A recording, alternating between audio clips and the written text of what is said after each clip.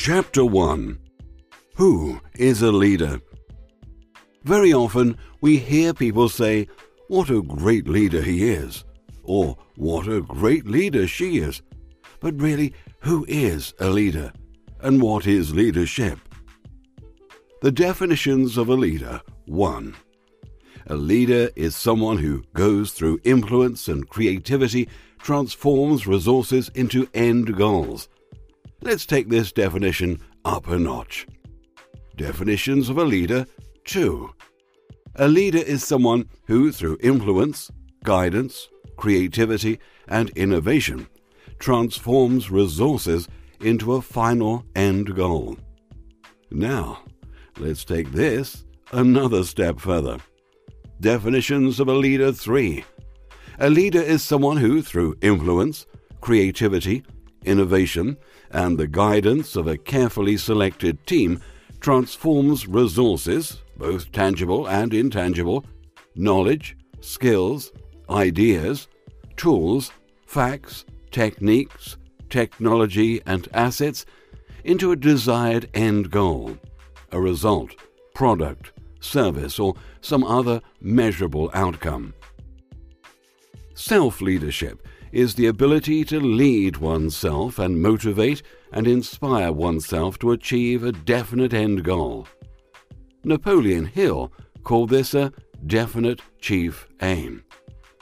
In order to lead oneself effectively, one must clearly and articulately list out one's definite chief aim.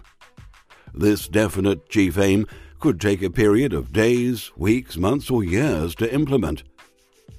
Great self-leadership involves driving oneself through growth, inspiration, innovation, and conviction through the management of available resources, both tangible and intangible, to achieve the definite chief aim.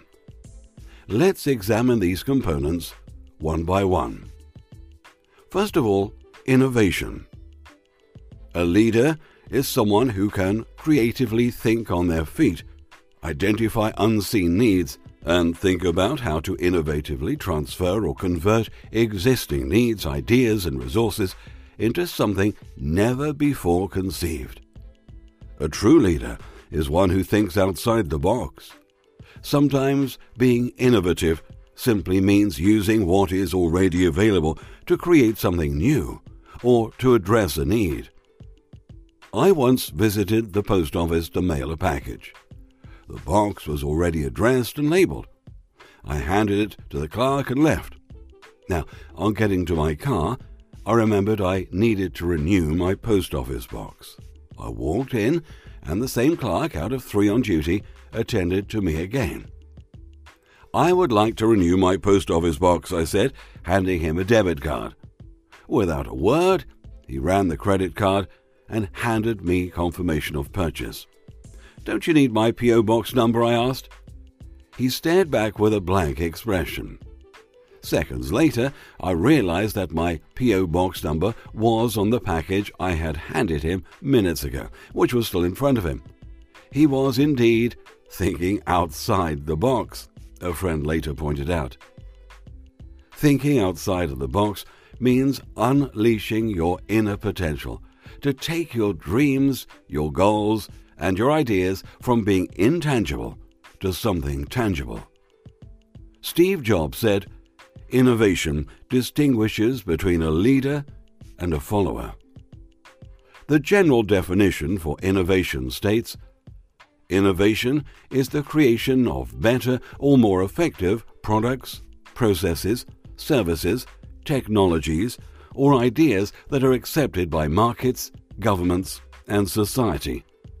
It also states, "Innovation differs from invention in that innovation refers to the use of a new idea or method, whereas invention refers more directly to the creation of the idea or method itself." In other words, in order to be innovative, you do not necessarily need to work on a brand new invention. You could work with existing inventions to improve or more effectively create products, services, or to meet end goals. What is in your immediate surroundings that could be used differently, more efficiently, and productively to achieve unheard of and unseen results. A true leader unleashes his or her potential through study, discipline, and persuasion to achieve a never-before-conceived product, service, or result, which are then accepted by markets, governments, and society. What is the definition of an innovator?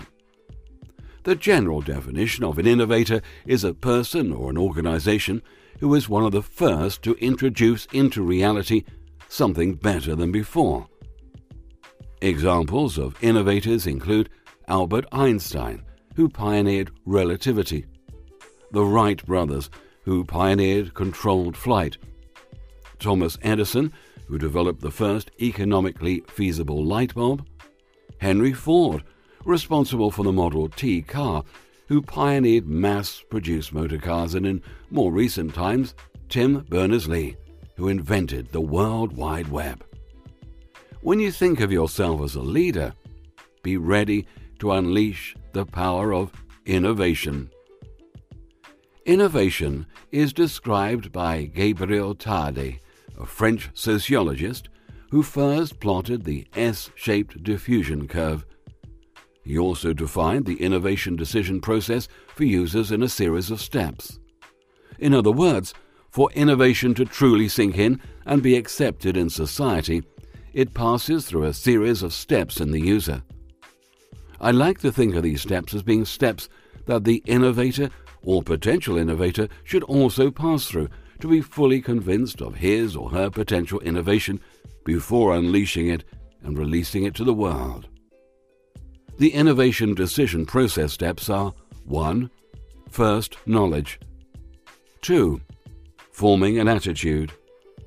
3. A decision to adopt or reject. 4. Implementation and use. 5. Confirmation of the decision.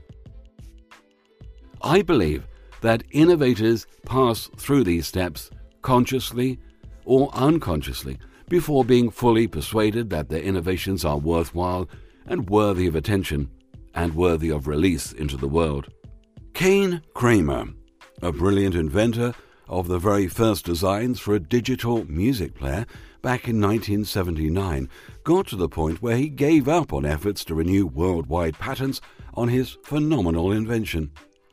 Due to the inability to renew the patent, years later, other entities harvested his brilliant ideas into MP3 players. It was not until the iPod was conceived did his original idea to digitally download software updates and music from a phone line become a reality.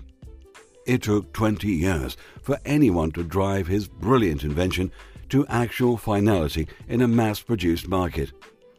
I believe that if he had formed a different attitude towards his invention, a deeper conviction, £60,000 would have been too small a figure to stand between him and ultimate fulfillment and success of creating a mass-produced gadget that significantly changed the music and software market.